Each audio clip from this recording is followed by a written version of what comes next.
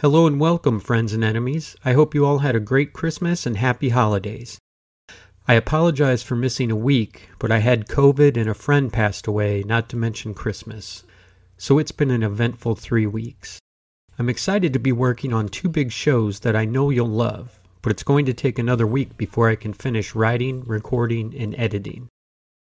I hope you'll all be patient, and I decided to bring you a swap cast from my other show, Cryptique. Enjoy the new intro music. The entire song will be available at the end of this podcast.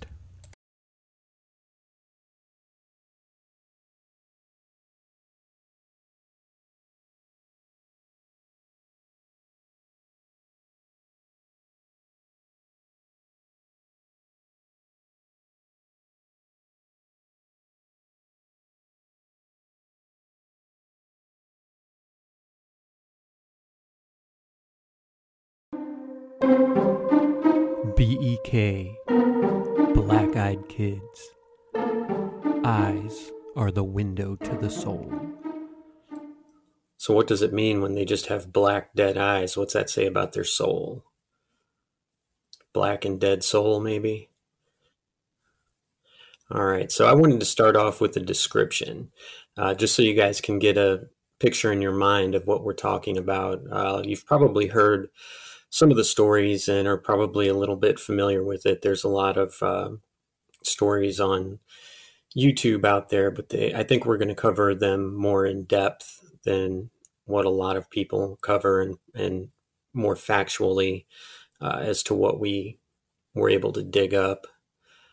So the descriptions I have, normally they're teen or preteen kids alone or in pairs. Most of the time they're alone, but there's a few reports where there's more than one, and usually when it's only one, it's a boy. They have all black eyes, so they have no color in their eyes. They have no white in their eyes. It's just a completely black, almost like a hole. Pale, grayish, greenish flesh, pasty or olive. Usually it's more grayish from what I get, and sometimes they've been reported as being like slimy or scaly looking skin. Gaunt or sickly appearance, often ill-fitting or old-fashioned clothes, sometimes described as Amish, or sometimes jeans and a hoodie.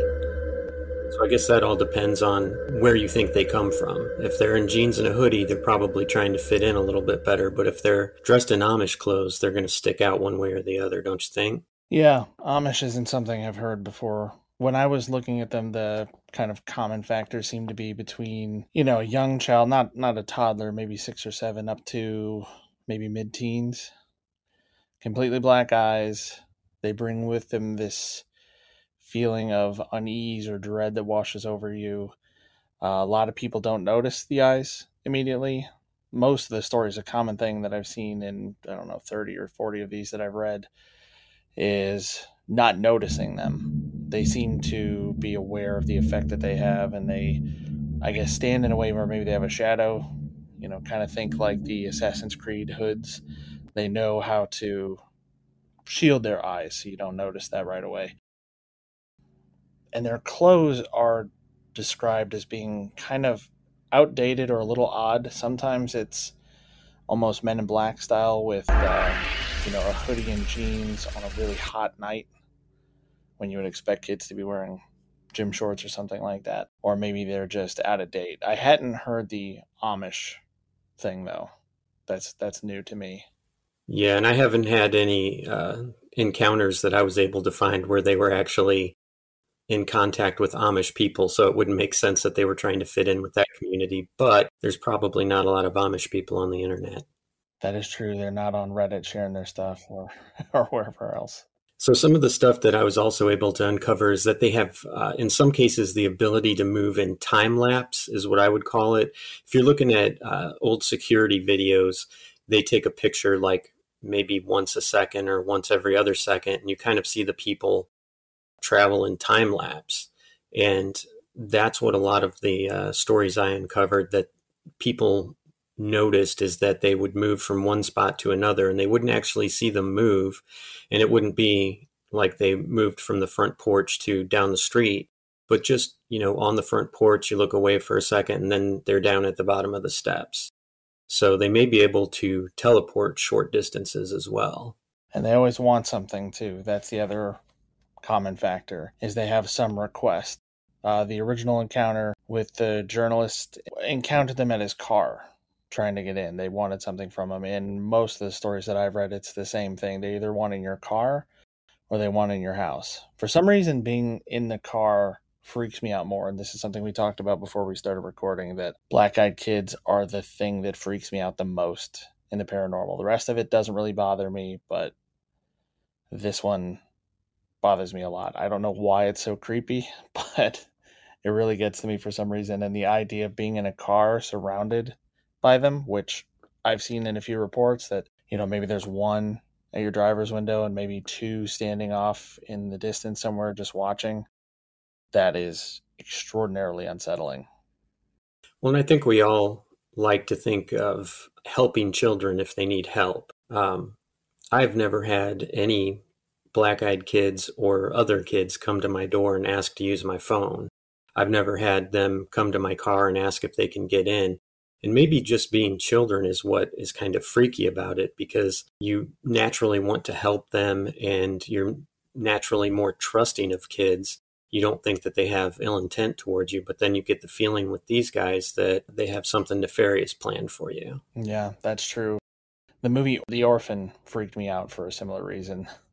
You want to believe that kids are good. And that one I was like, all right, maybe. I almost wonder if that movie had an effect, a measurable effect on adoptions for a period of, a year or two after it came out. I don't know if you saw that movie. She's like a misunderstood young girl who wears these black bands around her neck and wrists. And this family adopts her, and she is basically trying to get the mother out of the picture. She's faking injuries to herself. And then when the father is drinking, he's all upset because of things going on in his household. She kind of makes a move on him. When he rejects her, she kills him. The mother finds out that this girl is actually around 30. And she's an adult, and she's just looks small. And it's based on a true story. It's based on like a real situation. I don't think anybody actually got killed, but there was a family who, there was just a lot of weird stuff with this kid that they adopted, and they found out through like medical testing that she was actually a grown adult. And it's really wild, but yeah, freaked me out. Wow. I have the description of their language as being formal, polite, strange, and awkward. And they seem to memorize lines, and they just won't stop saying the same lines, and they can't or won't engage in a normal conversation. So they almost sound robotic in nature. Mm-hmm. And I've seen that they sound commanding and articulate in a way that is not suited to their ages. Programmed, repetitious. Some of them have been reported to have a strange or an unknown accent. Hypnotic and monotone is what I was able to uncover a lot of too. They don't fluctuate, they don't get excited, they don't get sad, they don't show any emotion. It's just the same repeated speech in a monotone level like you would get if you were trying to go under hypnosis. They are also not reported to use hand gestures, and they just kind of had their arms hanging at their sides, which all the kids I know, they're very excited and they use their hands to talk, and it's very animated. It's not like these kids who just sit and stare monotone and tell you the same thing over and over. They're also reported to have limited telepathic ability. So there's been reports that a person has said to himself, like, oh, I got to roll my window up and get out of here. And they'll say, you don't have to roll your window up and get out of here. And that some people report kind of a subliminal influence So that's pretty scary. If I've never had that happen, but I would assume that if you feel yourself doing something that you're not wanting to do and you feel like you're under the influence of someone else to do it, that would be pretty freaky. Yeah, it's something that I found in my research too. A lot of people report kind of feeling, I guess if you wanted to equate it to something, what I would use is the Sultan in Aladdin when he's being controlled by Jafar and he's just kind of following along with whatever Jafar is saying. And if something else happens, if there's some external stimulus, he can snap out of it.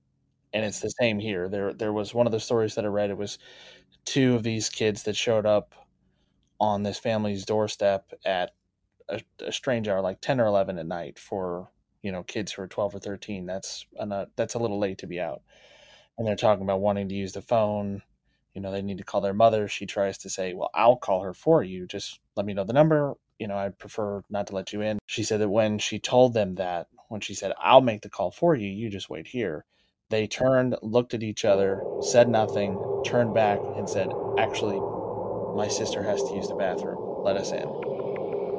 Changed her story. And she started to open the door until her husband came into the room and was like, what's going on? And it kind of snapped her out of it. And she realized what she was doing. And she closed it again and said, sorry, I can't help you. And they said, well, we'll just ask some of the neighbors. And she said for, some period of time, whenever she would look out there, they were across the street, just standing there shoulder to shoulder, looking at her, looking at the house. Do they ever ask for cell phones? I never saw anything about cell phones, no. No, they always want to come in and use the landline. Yeah. I haven't seen a little kid without a cell phone in a long time. So that's another red flag, a kid who doesn't have an iPhone anyway. Right. Now, let's talk about infrasound a little bit. Some animals use infrasound to stun their prey. We see dolphins that can stun a fish with their echolocation. Tigers use it, alligators use it, elephants. Now, a lot of them use it to communicate over long distances, but it can also be used to kind of invoke fear and dread. And our military's actually used it before as kind of a non-lethal use of force to kind of clear out areas where people are protesting or something like that. They'll have a big speaker that plays, I believe it's 8 hertz is the sound, and you can't hear it, but you can feel it in your body. And it just makes you so uneasy and causes anxiety, and that kind of drives you away. And I think in some of these reports that the kids may be using a type of infrasound, whether they know it or not, because they're probably not trying to freak the people out, but whatever they're doing is causing dread. That's kind of a common thread throughout all the stories. So what do you think? Infrasound? I'm not sure. I hadn't considered infrasound. When I think of infrasound, I think about that, the embassy in Havana, I think it was, where people started getting headaches and, sickness and all these different things. And they're thinking it's some kind of infrasound weapon that we've never seen before.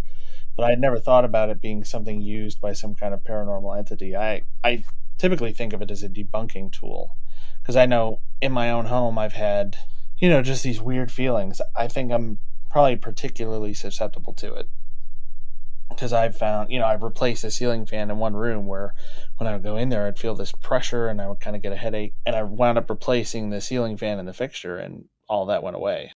I think there was some kind of bearing making it vibrate in just the wrong way that it affected me. And I've read stories about that online as well, where in one case, I think it was a lab at a university that was believed to be haunted. People would see shadows moving, they would feel this presence, they'd feel watched, and they found out that a piece of their equipment had a bad bearing and it was emitting infrasound. And when they fixed it, all of these phenomena went away. That's very interesting. I've heard a story about that too. It may be the same story, but it was just one office in a building, and people kept quitting that were in that office and said they were getting sick. And eventually they figured out that, it was either the ceiling fan or an air conditioning unit or something there that was causing the infrasound and making people sick. I don't know. It seems counterintuitive that they would want to, scare people, but maybe, I don't know, maybe that's one of their goals, is just to terrify people. Well, and the question, I guess, has to be, are they real? Hey, Cryptique fans, be sure to check out my other Anchor podcast, Exploring Evil. I tackle true crime cases of not-so-famous serial killers and some with a paranormal twist. If you like what you're hearing on Cryptique, I think you'll really enjoy Exploring Evil. Check it out on Anchor Podcast.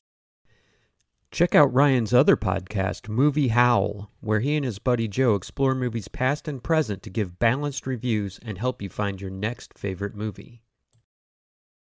Now, back to Cryptique.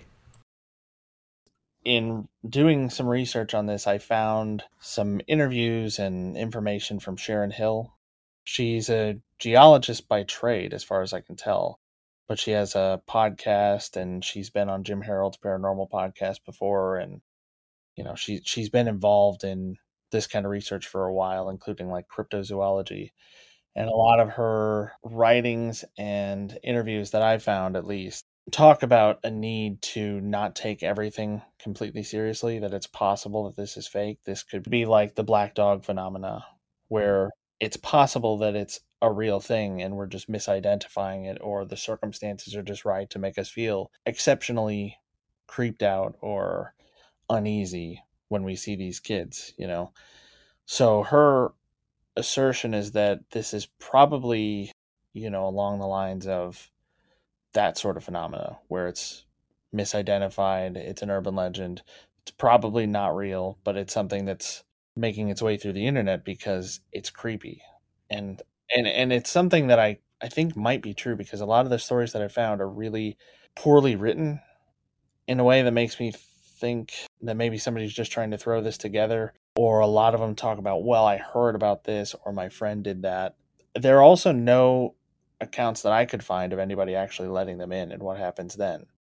And maybe it's something where if they're real and you let them in, you're not around to tell the story about what happened. But it could also be that it's not real. Maybe it is something that's just an urban legend, kind of like Slender Man. By the Slender Man thing, I know there are a lot of people starting to believe that it's a real thing and a real phenomena, but I think it started on Reddit. And I think it was in Creepypasta, which is, if I'm not mistaken, I mean, I'm a little old to be doing this kind of stuff on Reddit, but I'm fairly certain that's where you go to post, your sort of fanfic scary stories, stuff that sounds real, but it's not. Yeah, the Slender Man story, it was actually created as there was part of a contest to see who could come up with a creepy story. And a guy out of nowhere just came up with Slender Man. He found a few old-timey photos and photoshopped a really tall guy in, stretched him out, I guess, and put some tendrils on him and came up with the story, and he won, and it just kind of exploded. And I think it's kind of the same story as the Rake, if you've heard of the Rake. I haven't. It's a creature, kind of a humanoid creature that's really, really skinny, like the Slender Man, only it's supposed to be gray or green. It doesn't wear clothes. It's got a really freaky head with sharp teeth on it. And there were stories going around a lot about, I saw this, I got it on a trail cam, I got a picture of it. You get a lot of pictures on trail cams that, those are probably the easiest to Photoshop because there's not much quality to them to begin with. But it was taken from a movie. I don't know the name of the movie, but it had like a ghoul or something on the side of the road, and someone posted that as a real picture, and it just blew up. So it could definitely be that, and we'll definitely cover that. But I also want to cover some options of what they could be if they're actually real. Following up on the kind of the eerie feeling, I read a report where a woman who had gone under hypnosis several times to try and help her with the trauma that she had as a child, she had an encounter with the Black-Eyed Kids and said the feeling she had during her encounter was exactly the same as when she was being put under hypnosis. That's interesting. I hadn't heard that. I don't know. Do we hope they're real? No, of course not. I really hope it's misidentification. Well, no, I don't even hope that, because I hope that there's not an epidemic of kids stranded in the middle of the night having people slam the door in their face. But I also, I don't want it to be real for lots and lots of reasons.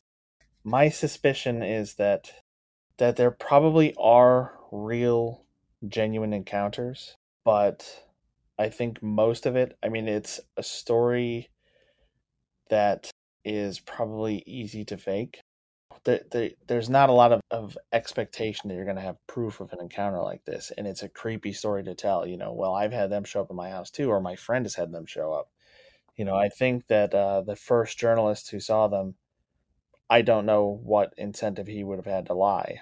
And a lot of people don't have an incentive to lie about this stuff except to have fun, just to yank somebody's chain, so to speak. You're talking about Brian Bethel, and he is a respected journalist. He's won a lot of awards. I was able to watch a few different interviews that he had about it, and he seems very believable, and he gets upset when the person that was interviewing him suggested that maybe he made it up to gain some sort of fame, and he was quick to say that his awards are what won him his fame, not this story, and he wished it had never happened to him. But, he said, I have no reason to lie about it either. So he seemed very believable, and we'll cover his story a little bit later. But let's assume for a minute that they are real. What are they? Demons? Could they be demons? I'm not sure. Well, I guess you have to believe in demons to begin with for you to explore that possibility. Yeah. I mean, I'm not sure how to tell exactly what they are. I've seen multiple times the same three origins for them proposed: vampires, aliens, or demons. Mm-hmm. What do we see about them that leads us in one direction or another? I would say, if anything, the alien theory makes the most sense, just based on, firsthand accounts of experiences with aliens, greys in particular, with the eyes like that. I think that's something that you mentioned before we recorded, was that's a similarity, these deep black eyes that kind of pull you in. A lot of abduction encounters talk about a similar experience, that they look into their eyes and they feel this kind of hypnosis, and they feel like they're being controlled, or that they are weak or unable to move. It's different in that aliens tend to have a calming effect on people. They make people feel okay with situations that they shouldn't. And I guess there's a little bit here in the encounters when somebody starts to let the kid in, or they consider, even after noticing the eyes, they consider helping them anyway, and then something snaps them out of it. Let's talk about aliens or hybrids for a second. So they have the big black eyes and the grayish skin that we talked about, which are similar to the accounts that we've heard of gray aliens. Mindspeak. Have you heard of Mindspeak in aliens, where they really only communicate telepathically and they don't use their mouth at all? I have, yeah. Okay, so they are reported to have a bit of a telepathic ability.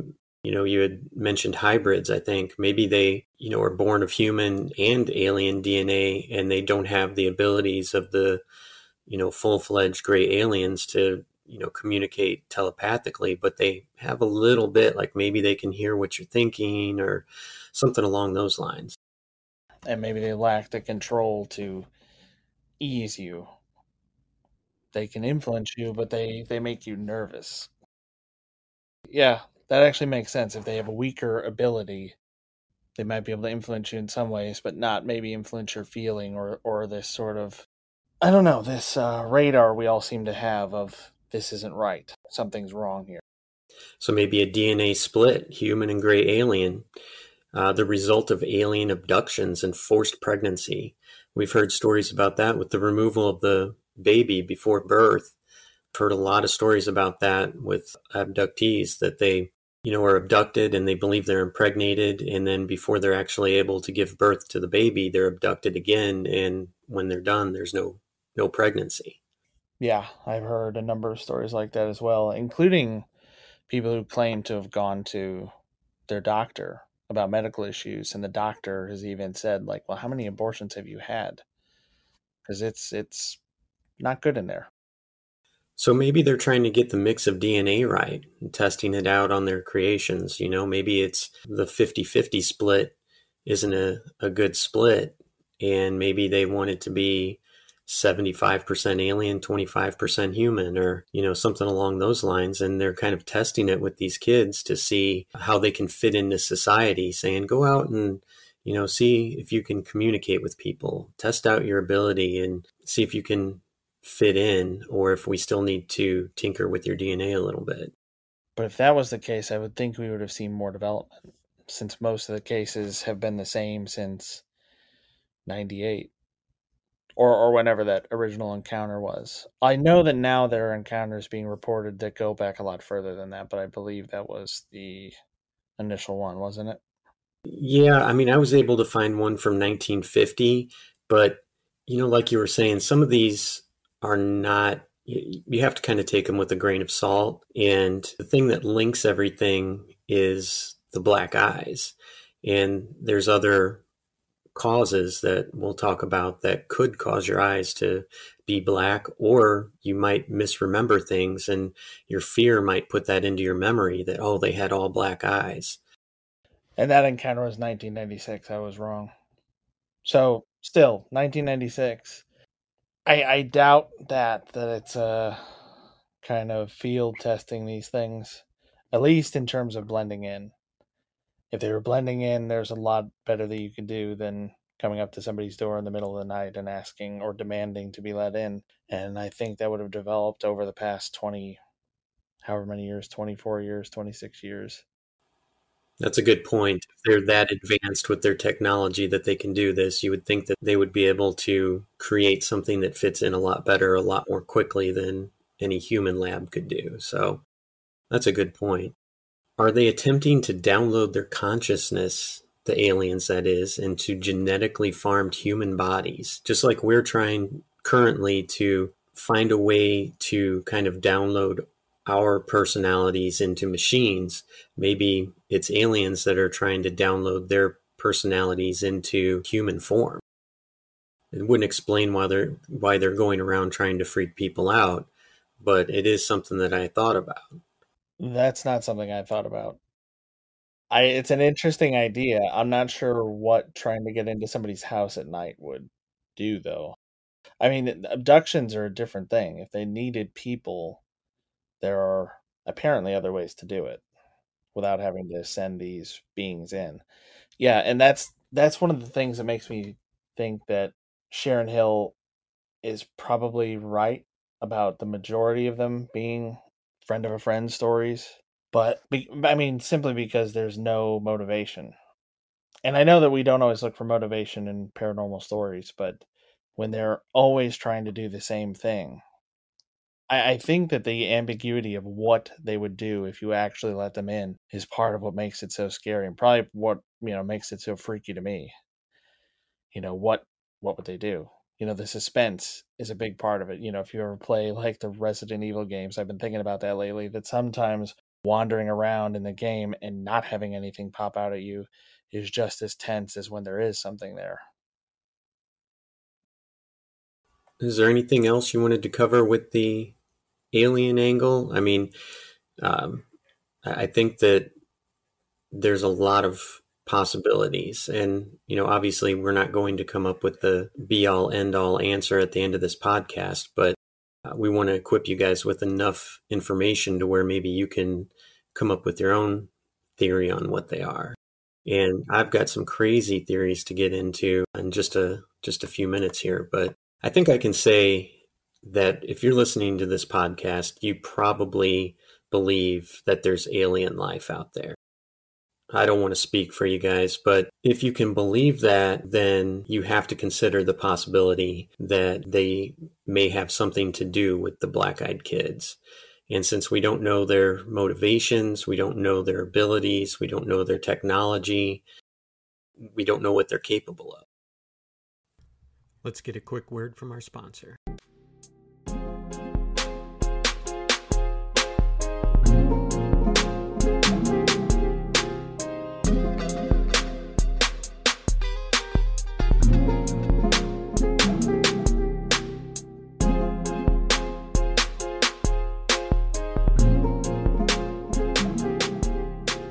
We talked about demons for a minute. Let's get back into that. One thing that made sense to me about would they be demons is they just want to scare you. Maybe they just want to freak you out. That's something that I think a demon might do. just want to scare you. No good reason for it. They're not really trying to accomplish anything, but just to freak you out.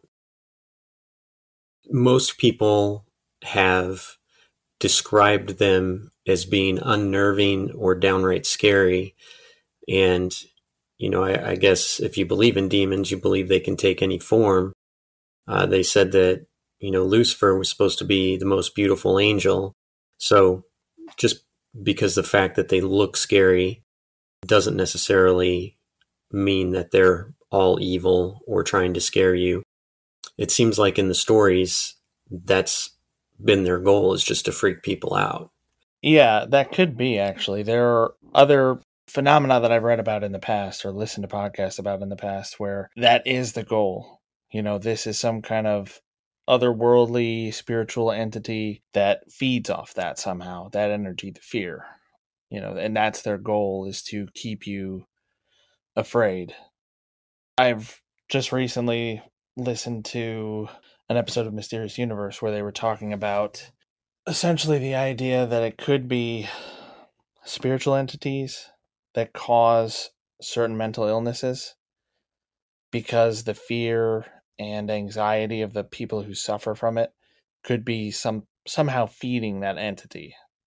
And I had never considered it that could be what this is here, that they are somehow feeding off of that unease or draining something from you. And I think one or two of the stories that I read said something about feeling drained after having talked to them, particularly the woman who said she started to open the door until her husband came and kind of snapped her out of it. Yeah, and we'll talk about hungry ghosts in a little bit, and that definitely fits the bill for the hungry ghosts. What about multidimensional? Humans from an alternate realm? Do you believe there's alternate realms or a multiverse? I am open to a lot of possibilities of existence, but I don't see how that would play into this. Yeah, it was just something I wanted to throw out there. I'm not saying that there's not an alternate realm or an alternate universe that takes place here at the same time as, what we're experiencing it. I just can't comprehend it. It's too much for me to wrap my mind around to see how those things could be happening. But there's some scientists that have said that there's multiple timelines playing out for the same person at the same time based on decisions that they made. Again, that's a little bit too much for me, but these are legit scientists that have, put that hypothesis out there. Right. And that idea is essentially that for every decision you make, the opposite happens somewhere else. There's another version of reality, where you didn't do that thing or you did do that thing. An example, and I'm not sure where I heard this, it might have been one of the examples that whoever proposed this idea used, but it was, imagine if you're playing Russian roulette and you fire or you pull the trigger, but nothing happens. In another universe, you died. I feel like I watched some movie or some TV show where they used something like that, and they were purposely doing things to create more of these spun-off universes, that every time you do it, it spawns another dimension or another, part of the multiverse that is responding to the choice you made. Yeah, it's, like I said, it's a little bit too much for me to try and take in, but, I'm not here to rule anything out. We talked about vampires, grayish skin, black eyes, only really seen at dusk or overnight when it's dark. Mind control or infrasound, which has been associated with vampires.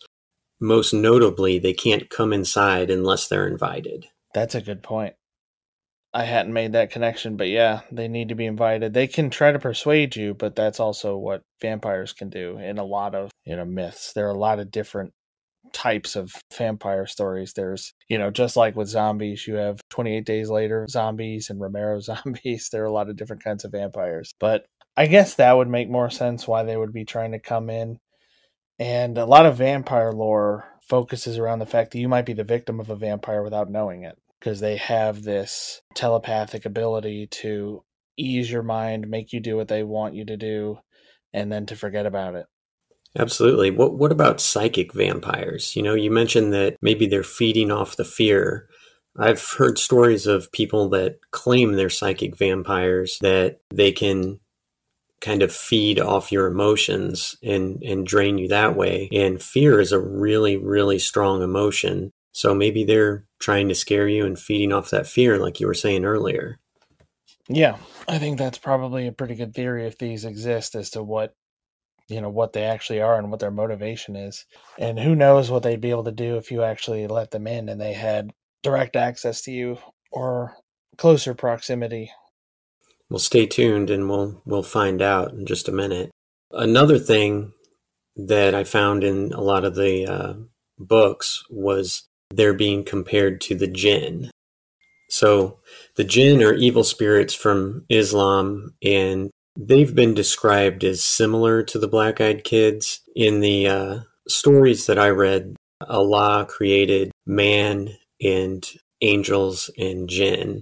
The jinn were created out of a smokeless flame. They were told to worship Allah, but some refused. They were given free will, just like humans. Some of them are benevolent and some are malevolent. They can teleport and they can appear in any form and have the ability to control the human mind. That may be hard to believe, but if you're Muslim, you kind of have to accept that the jinn are real.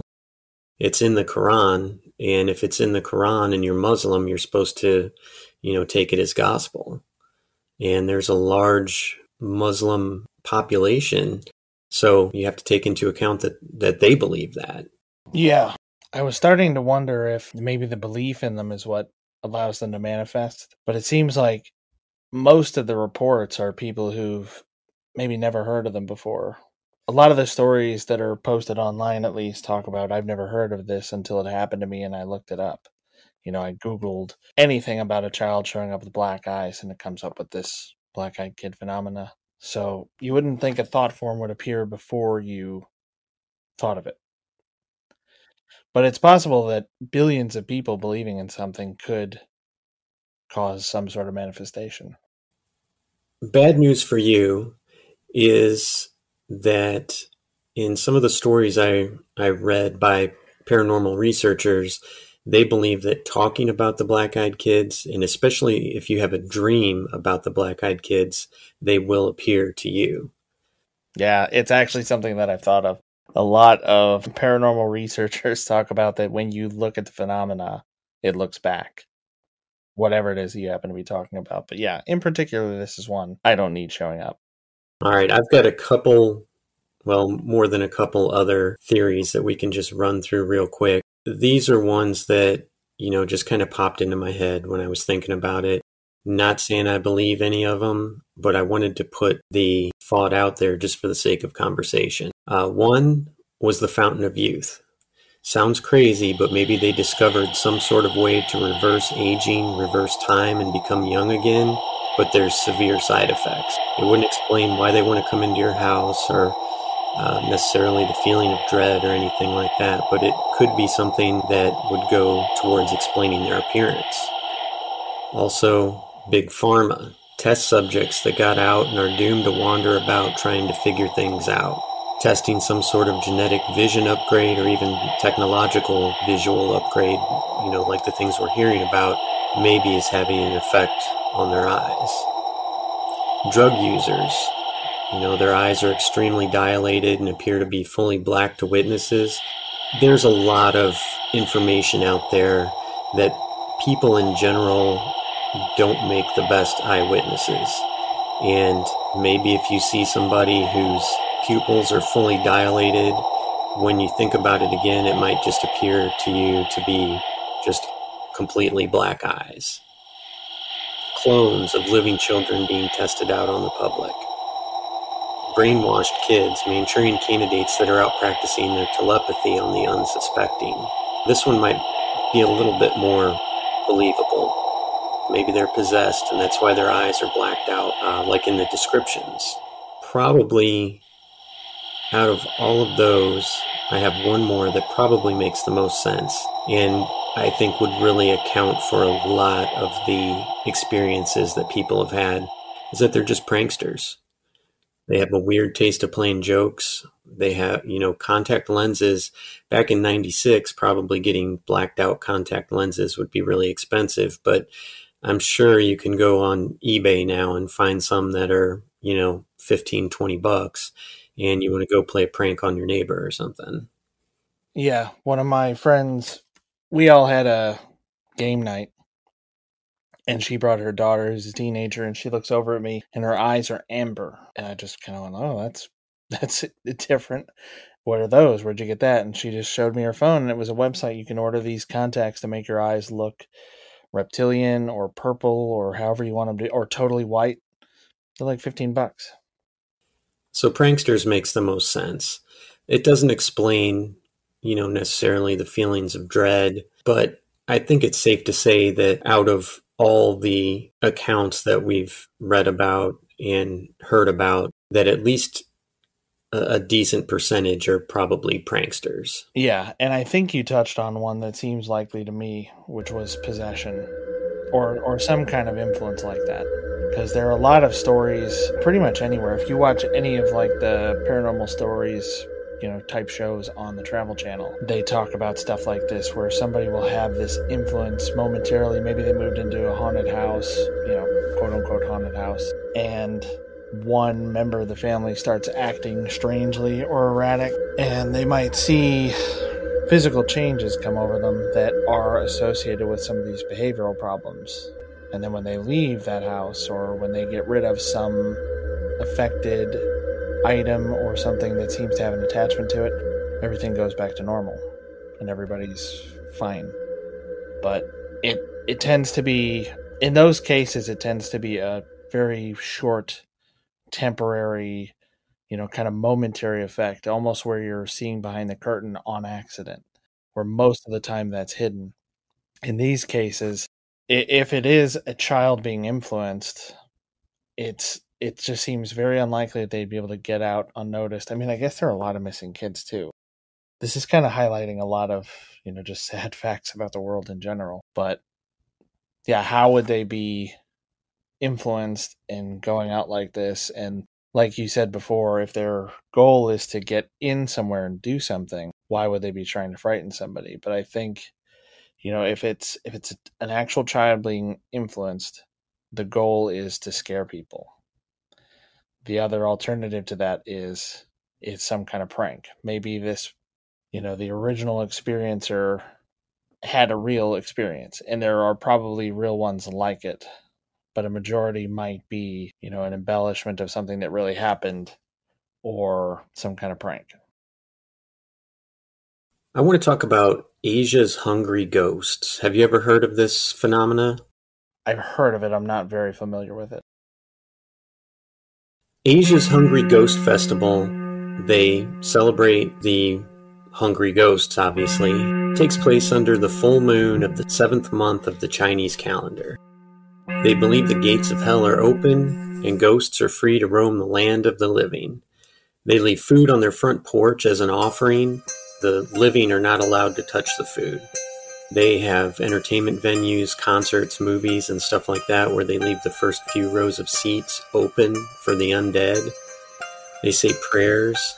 One thing that I thought was interesting is they burn pictures of cars and houses, and they do that, I guess, to appease what they call the hungry ghosts that no longer have access to those items.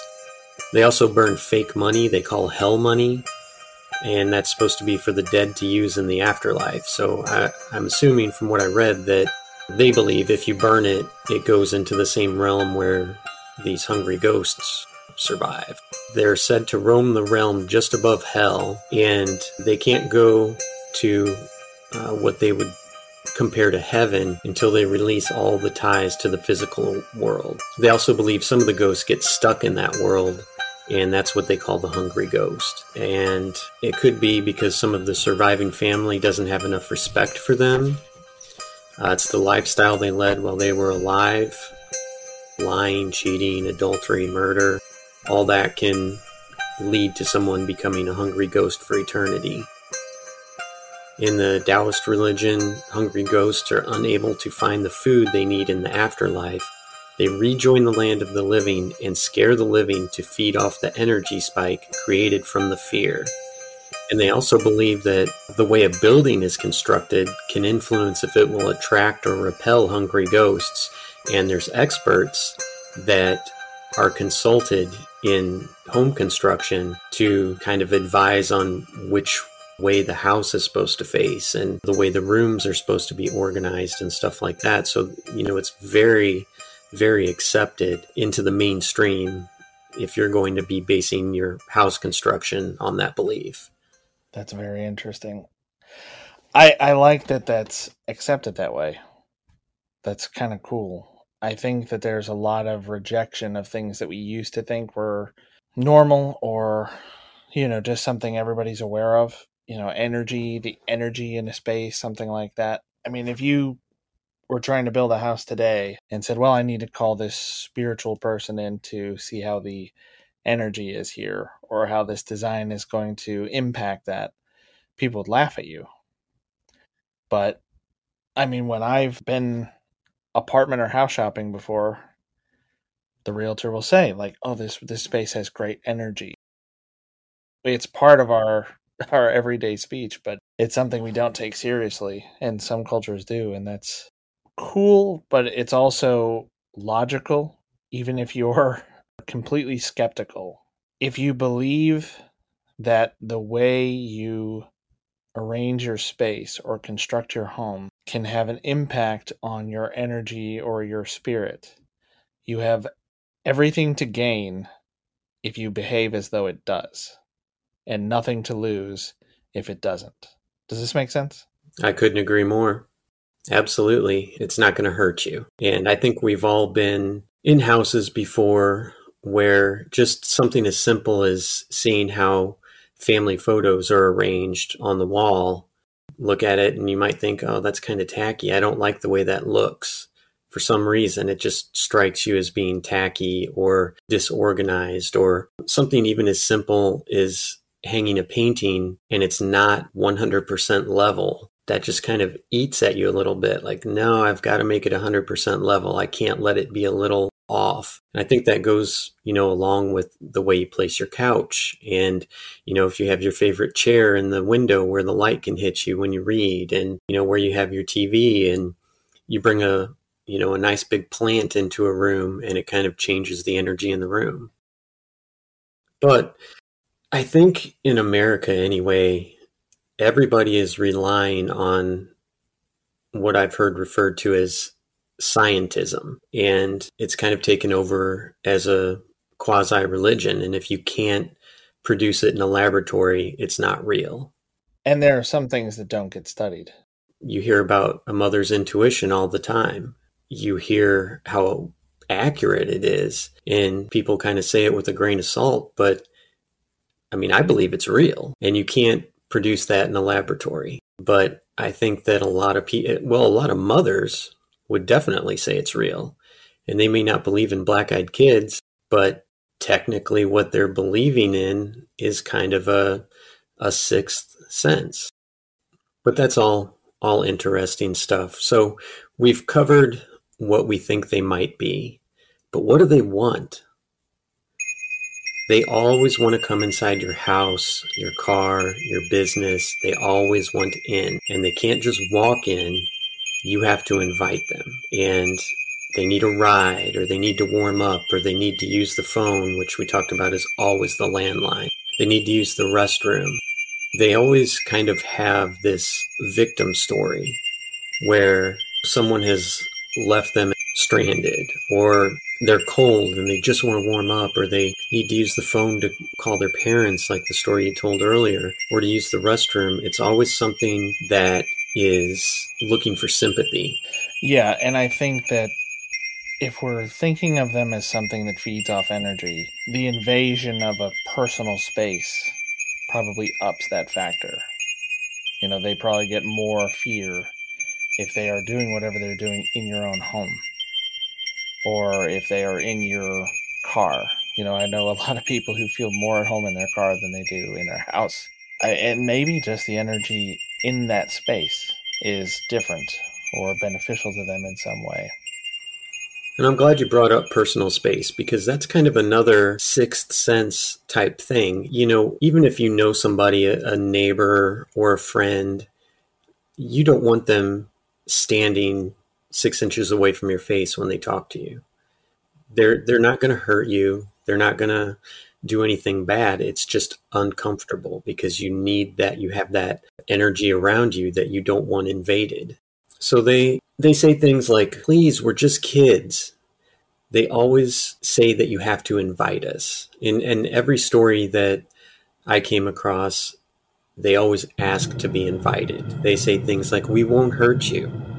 This won't take long, which is a very ominous statement.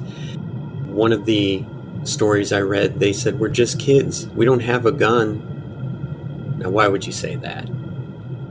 Yeah, I've heard things like that too, trying to persuade you and make sure that you understand that they're not a threat, I guess. Yeah, and the way they speak is strange. There's an account from March 17th, 2008 that I found on thoughtcatalog.com where it's a 12-year-old sitting outside of a barber shop in a truck waiting for their parent to get their hair cut. And they're saying that they were sitting in the car and they were watching this kid kind of pacing around, and then they come up to the car, walks up to the side of the car, starts staring. They couldn't quite make out the features, and then when they got closer, they saw the eyes, and that the boy whispered, "You must let me in." And the person experiencing this said that they just locked the doors and tried to duck down below the seats and just waited for it to stop, essentially. It didn't even matter that the kid knew they were in the vehicle. They just wanted to be where they couldn't see them anymore. It's not necessarily logical, but they continued to say that when their mother came back to the car, she said that a kid came in and asked for the keys. Yeah. And that's one that I hadn't heard before. So this one's a little bit unique in that way, that this kid actually came in and said, like, "Hey, I need the keys to your car." And the mom was like, "No, what are you talking about?" And just, I don't know. But there was nothing about the parents' reaction to it either. In terms of, well, hey, I was getting my hair done and this kid came in with these black eyes. So, and see, that to me goes back to that whole influence thing, that sometimes you're catching a glimpse of it. Because there's another story that I found, I think maybe from the same site, where, yeah, it was an encounter on a bus. And it was this thing where these two people caught each other's gaze, and one of them had the totally black eyes. And the person from whose perspective we are hearing the story quickly turned away, didn't want to look, just looked forward, tried to make sure that they were still where they were before. But when they finally looked back later, after some more people got on the bus, they could see that person talking to somebody else, and their eyes looked normal. So it might be this effect that comes and goes. That's interesting. When did they get here? The oldest account I found was in 1950s Virginia, and the story that I read was called Harold Meets the Devil. More common in the 80s, and like we talked about, most people credit journalist Brian Bethel with the first well-documented case of black-eyed kids. And the accounts seem to be piling up, but, with the internet, the story's out there.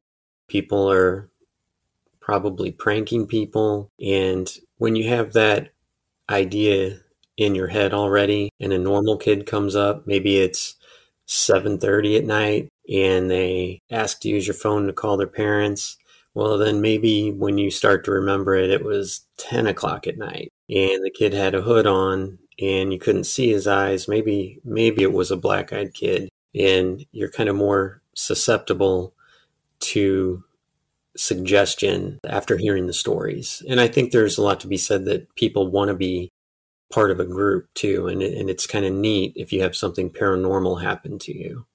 And I think there's a lot about your own intention that kind of informs how things go for you in terms of whatever it is you're trying to do. I've experienced that in my own life. Like, I have a tendency towards pessimism, just so that you're never too disappointed when things don't go your way. But then there are times where I purposely try to make myself think about things going right, and they do.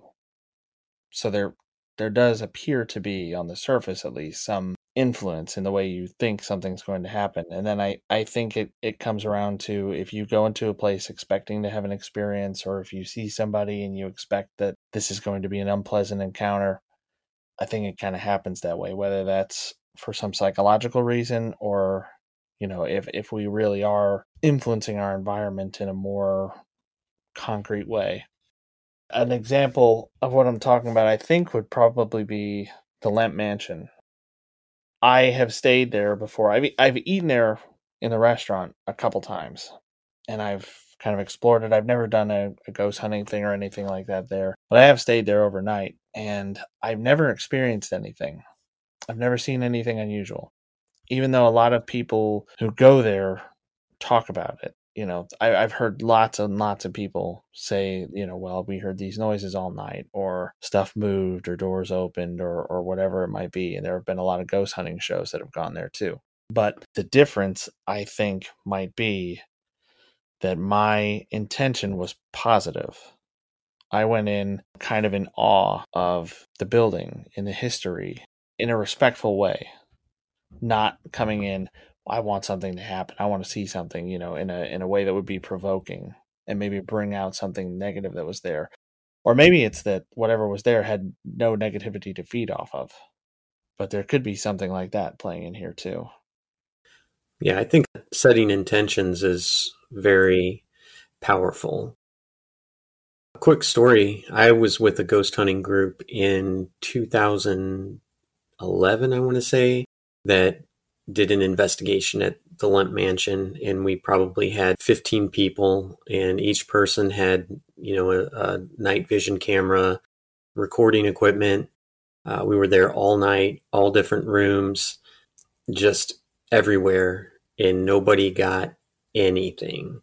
Not a single, not even something that you had to investigate further to rule out. There was just absolutely nothing. And honestly, we went in hoping, obviously, to find evidence of something. We had heard all the stories and all the history and stuff, and, everybody was excited, like, oh, this is a great chance to get some good evidence, and there was just absolutely nothing there. So it was very disappointing. Back to the Black Eyed Kids. What do they say? Let us in, this won't take long. We'll just stay for a bit. We're only kids, don't worry. We need to come in. We need a ride. I want to ride in your truck. Walk me to your house was one that we'll talk about. You don't have to think about it. This won't hurt. What won't hurt? We don't have a gun.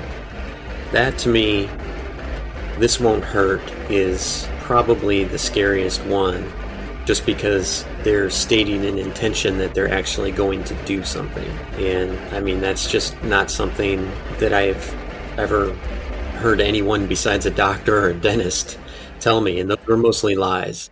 No one has ever said to me, this won't hurt, unless they're planning on doing something that is probably going to hurt. So that's a very ominous statement to me, and I would definitely slam the door at that point. And it's just such a strange thing to experience anyway. Just to have a kid come up and talk like that. To say, you must let me in, or to say, this won't hurt, I don't have a gun, stuff like that. If it was anybody in my family under the age of 16, they'd want to talk to you about TikTok and Fortnite.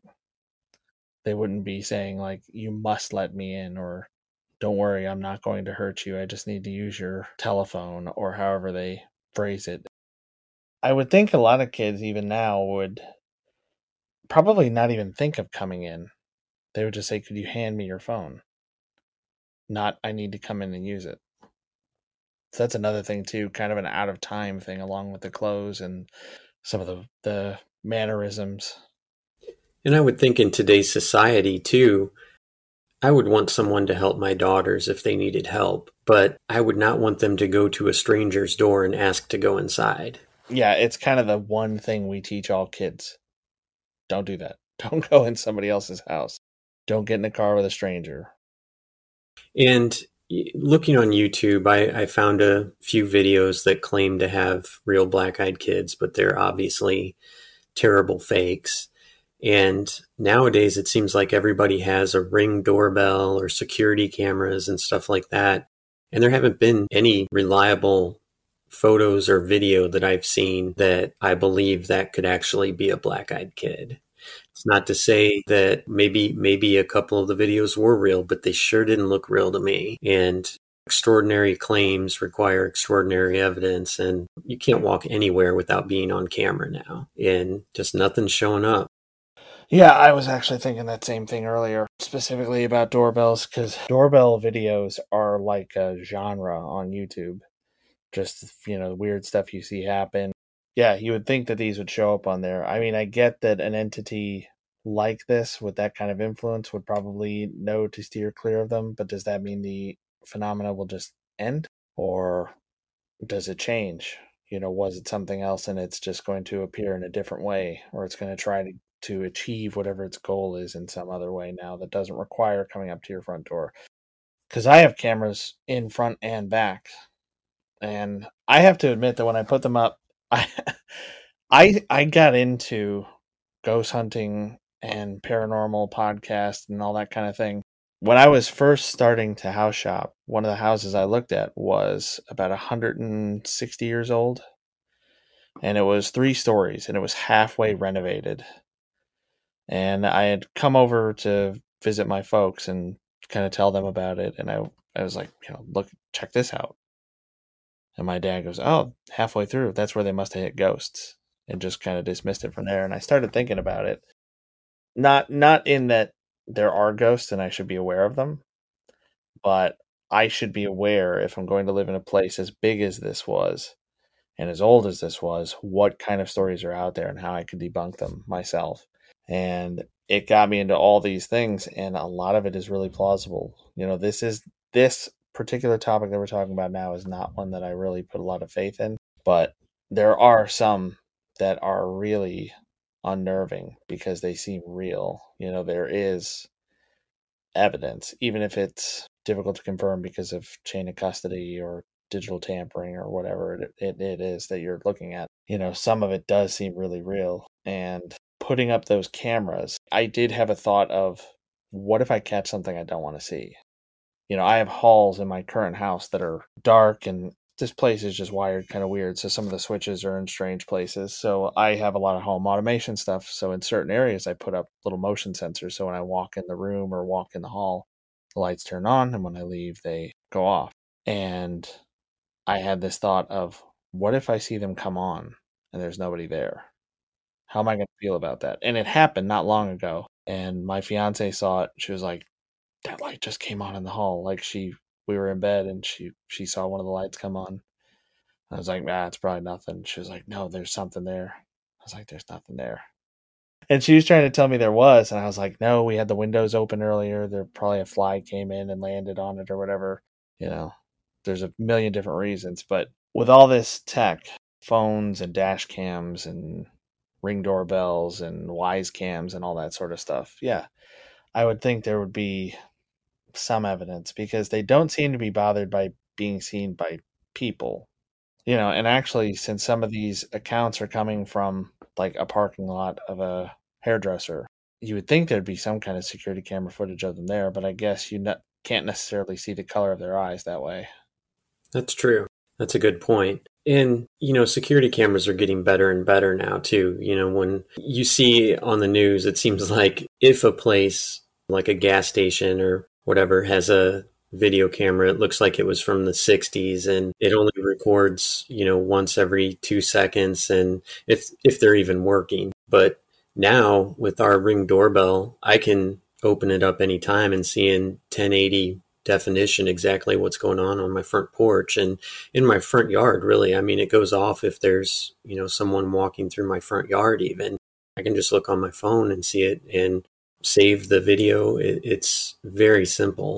In the stories that I came across, no one ever mentioned that they had a security camera or a Ring doorbell or, anything like that. So I guess proponents could say that they target people that they know don't have surveillance, but that's getting fewer and far between with the quality and the low price of, surveillance that's out there now. Let's hope for something. Maybe somebody will hear this and say, no, I've got a great clip that I'm going to send you guys. You're going to see that the black-eyed kids are real.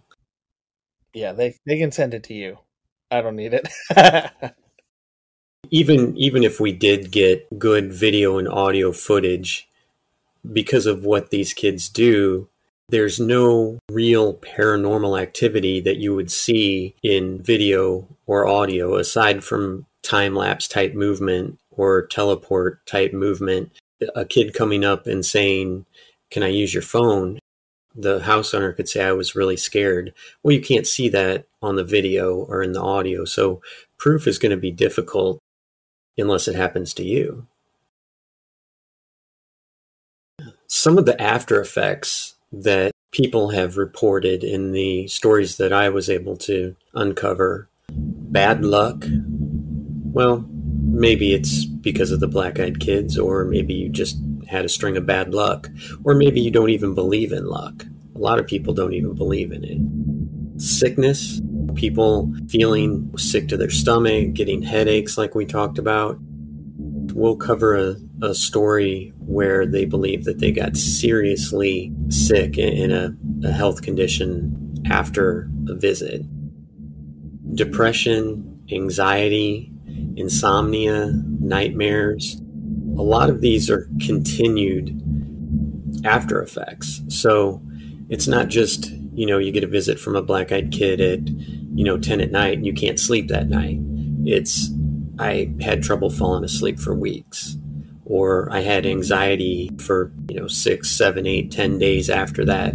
I couldn't get my anxiety down. And PTSD, because some of these people relive that trauma over and over. They never ring the doorbell. I was not able to find one story where they said they rang the doorbell. And I was able to find a couple stories where, one in particular, where the lady that had the experience was mad and she opened the door and said, "Ring the effing doorbell, don't knock." And then she saw their eyes and got freaked out. And then one where there was a terrible car accident. We'll get into some of those. First, the most famous account is Brian Bethel's account. And I just kind of wrote a paragraph here about what happened because it's not long, just a quick experience that he had. In 1996, journalist Brian Bethel was in a movie theater parking lot in Abilene, Texas. He'd just begun to write a check when two young boys approached his car. He didn't even notice them until one knocked on his window. Bethel rolled down his window and began to feel what he described as, quote, soul-racking fear. The older boys said they wanted to see a movie but forgot their money. They asked him for a ride to go get their money and said it won't take long. We're just kids. We don't have a gun. Now he noticed that the last showing of the movie was already half over, and he told the boys it would be over by the time they got back. And he said when he broke eye contact, that's when he realized that their eyes were completely black with no white or any color. The older boy said they needed to be invited in, and at that point, Bethel just rolled up the window and sped off. So that was his encounter. Pretty quick, but pretty scary. I think it's to the credit of the story, but also to its detriment that so many of them that are being reported now are so similar. Consistency and repeatability are pretty important in trying to prove something, but it could also be, like we're saying, pranksters parroting what happened to him. Do you want to hear one about someone who let him into their home? It's a juicy one. Well, when you put it like that, yeah. How can we resist? In January 2016, a report appeared on the internet said to have come from an unnamed woman who had not only encountered black-eyed children, but made the mistake of allowing them into her home. So I was unable to confirm the source, which kind of goes along with what you said about a friend of a friend or people kind of unwilling to claim responsibility for the report, I guess. According to this, it was a decision that she believed would have lasting implications. The woman said to have lived in Vermont, and she told how in the middle of a blizzard one evening, a loud knocking sounded at the door, and she shared the house with her husband. She just thought, someone must have been in an accident from the weather. She was going to answer the door. She looked out the window and saw footprints in the snow leading to her house, but there was no sign of a vehicle on the road. I mean, it could have been a wreck, a half mile down the road. She was a little unnerved, and she woke her husband, and the banging on the door continued, and he went to answer it. Two black-eyed kids stood on the doorstep, a boy and a girl. They were described to be about 8 years old, both of them. The woman recalled that they were not dressed for the cold conditions outside, so that goes along with their weird clothing, like they didn't have coats. She says despite her better judgment, she invited the two children in. She got them into the living room, and she noticed that her cats appeared to be afraid of them, and one of the cats hissed at them as they passed. She offered them a cup of cocoa to warm them up. She said that whatever she asked them, their reply was always the same: "Our parents will be here soon." She came into the room with 2 cups of cocoa. As they looked up at her to take the drinks, she noticed with horror that where their eyes should have been were 2 jet black balls like giant pupils. As she stared at them, they both suddenly asked if they could use the bathroom. She tried to remain calm and directed them to it. A moment later, her husband's nose began to bleed, and then the power went out. She went to get her husband a tissue, and she noticed both children standing at the end of the hall, motionless, staring at her. They suddenly broke the silence and said, "Our parents are here." Before opening the door and making their way back out into the night, she says that when she went to close the door, she saw the children getting into a black car with 2 tall men, both dressed in suits. So that kind of sounds like the Men in Black to me. She said that they all entered the vehicle and drove away, but in the months following, the woman's husband was diagnosed with an aggressive form of skin cancer, and although she didn't go into specifics, she stated that she also suddenly began to suffer from regular nosebleeds and described herself as being in the worst condition of her life. She's convinced that both her and her husband's ill health is connected to the snowy night when they allowed the 2 black-eyed children into their home. Maybe that is what happens when you let them in. Certainly scary one way or the other. It makes me wonder, though, if the health effects are something they're intending to do, or if it's some accident. Just something that happens from being around them. Who knows? Yeah, if they're not some form of alien or interdimensional being, they could put something off that we're susceptible to. Alright, so we talked about Harold Meets the Devil. That's a fun one. That's the first story I was able to find. This is from 1950 Virginia. Harold is a 16-year-old boy. So according to the story, the teenager was walking home one afternoon when he came across another boy leaning against a fence as if waiting for someone. Harold attempted to speak to him but received no response. He was about to walk off and go on his journey when the strange boy suddenly stated to Harold, "I want to go to your house. You're going to walk me up to your house." It was then that Harold noticed the blackness of the boy's eyes. There was no white, just solid black. Then something even stranger and more chilling happened. Harold had begun to contemplate turning and running home as fast as he could when the boy blurted out, "Now, don't you run away from me. You're going to walk me up to your house." Harold turned and ran away, faster than his legs had ever carried him before.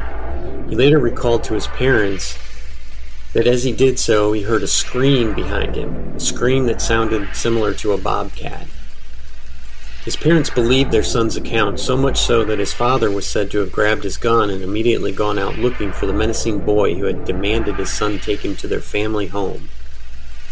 His mother apparently thought her son had an encounter with the devil himself and stated that she would take him to see the local priest.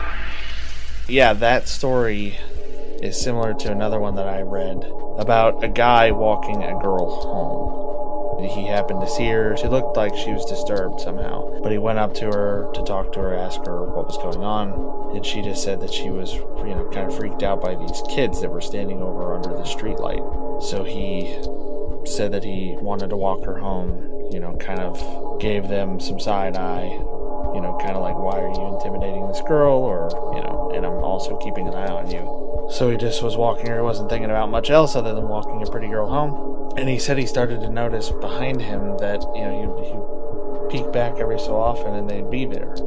I don't know if it's exactly in kind of the stop motion style that you had mentioned, but he would look back and he just said they were there. Like every time he would look back, they didn't appear to be walking, but they were there still.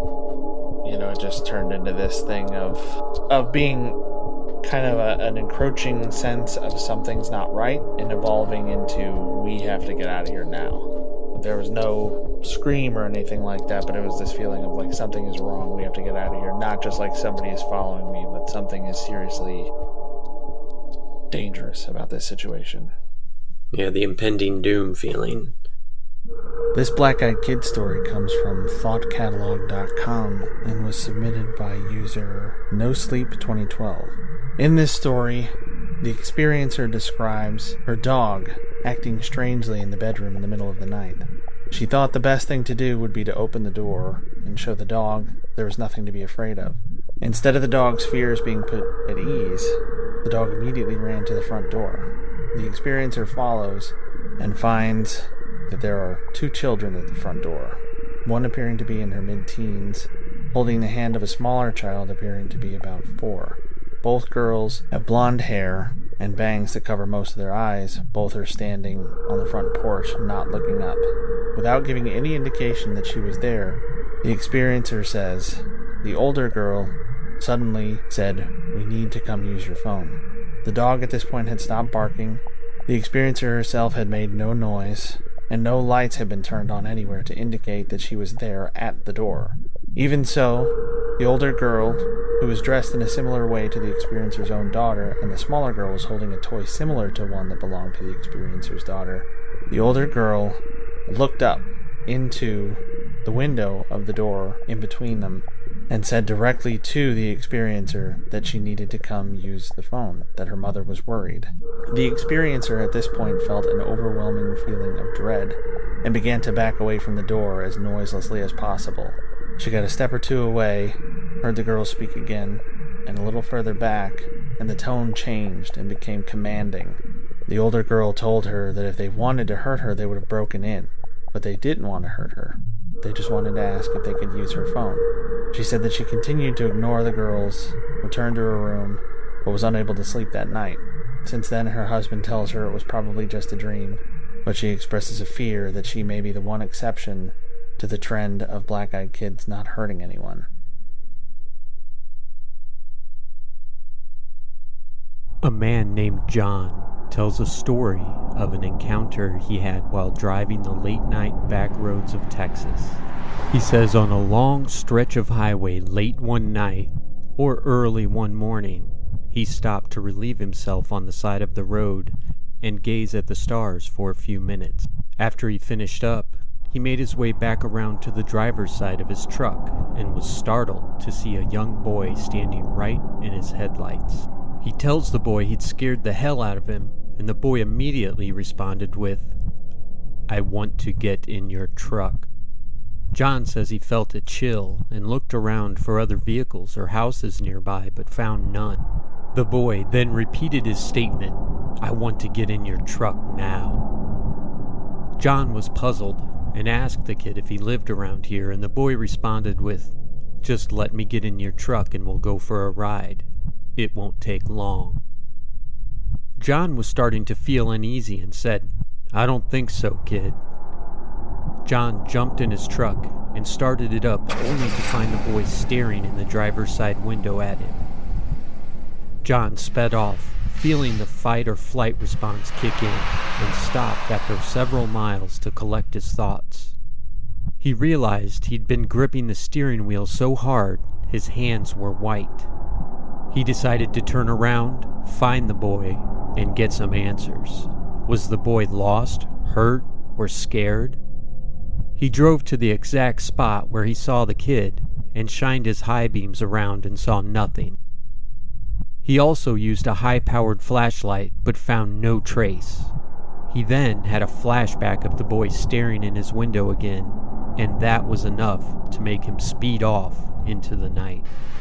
Instead of stopping for breakfast, he drove straight through to the destination at a relative's house. He walked in, plopped down on the couch, and turned the TV on to try to get his mind off the strange encounter. Later, on his way home, John once again stopped at the same spot to try to see if there were any houses nearby that the boy could have come from, and noted the houses in the area were few and far between. John didn't get a great look at the boy's eyes, but noted the pale skin. The other elements in his story were consistent with BEK accounts too. The boy appeared out of nowhere and made demands in a droning voice. He didn't answer any questions, but was persistent. The boy filled John with dread, and he says he still has flashbacks to this day, seeming to confirm at least a slight case of PTSD.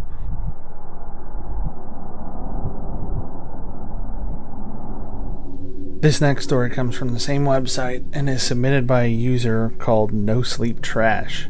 This is a man who claims that he was in the room with his infant daughter, trying to help her sleep and allow his wife to sleep, who worked in a hospital early in the morning.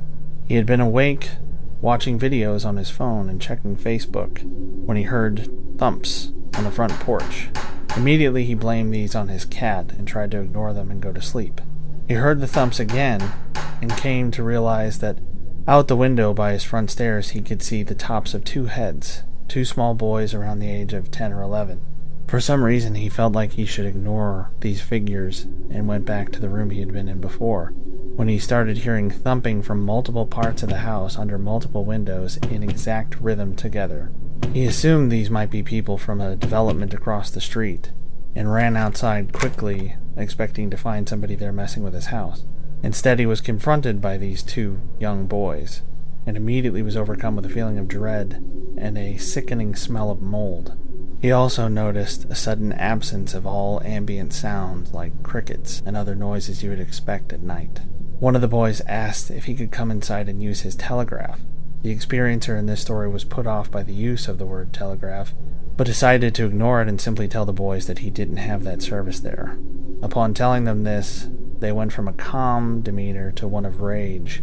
He quickly went inside and unlocked the door and went back to the room where his infant daughter slept. He checked on her to make sure she was okay, and the thumping started again. He spent the rest of his night until his wife woke up for work, huddled in the room holding his daughter, too afraid to do anything else.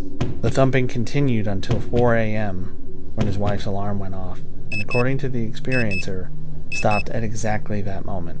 A trend that the experiencer noticed is that all of the Black-Eyed Kid stories he has heard came from people who already knew of them, and that his suspicion as to why he experienced it and not his wife is because he already knew and she didn't. He ends his story by expressing that he is sorry for bringing them up and exposing more people to this potential danger.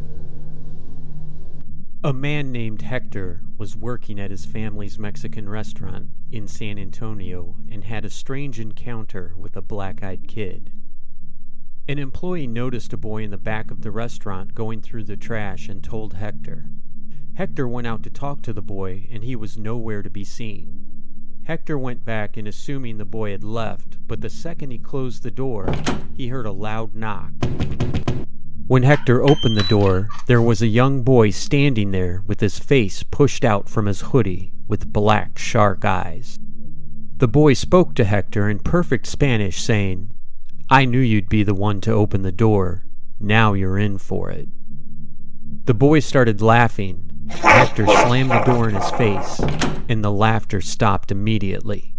Hector called the police and said there was a homeless person behind the restaurant that wouldn't leave, but the boy was gone when the police arrived.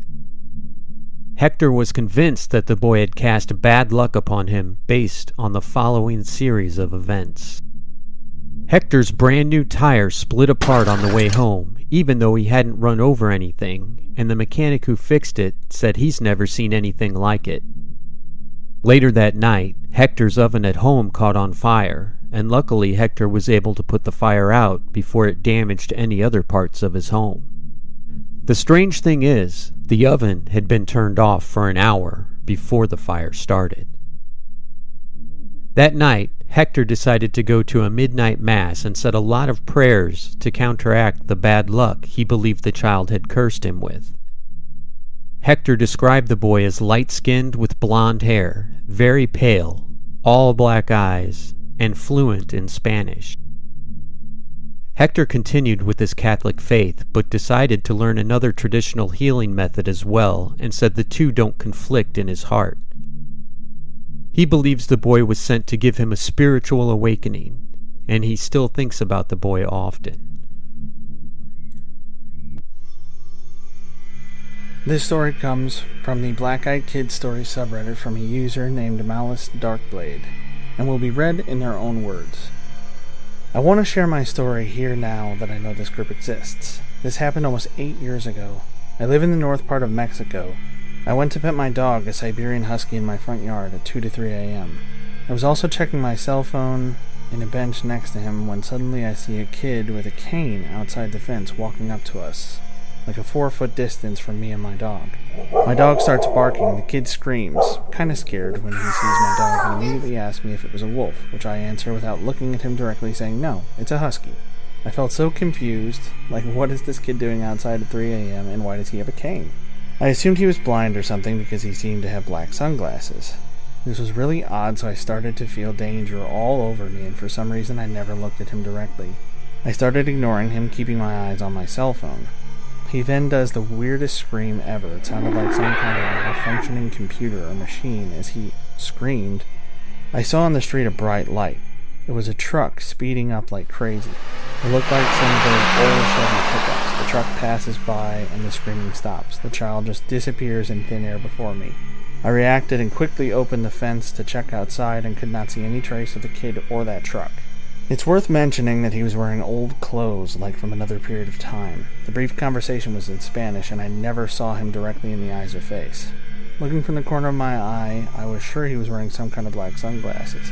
After investigating the net, I came to the conclusion that they were most likely his eyes. Never heard of BEK children before this happened to me.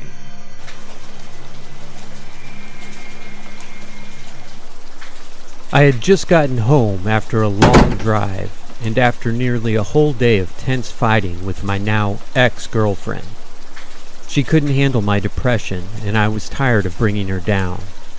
They say the sound of rain can calm a bad mood, but it only threw me further into myself, and I became more and more agitated. The kind of agitation that you get when you're depressed. Those who are would know. I was about to call it a night when all of a sudden I heard frantic knocking at my door. My heart skipped a beat as I heard a child screaming at the top of their lungs. "Please help me! Please help me!" I opened the door, but no one was there. Looking into the dark, I saw nothing but rain. I thought I was hallucinating. I closed the door and 5 minutes went by. Then I heard another knock at the door with the same child crying for help. But again, upon opening the door, no one was there.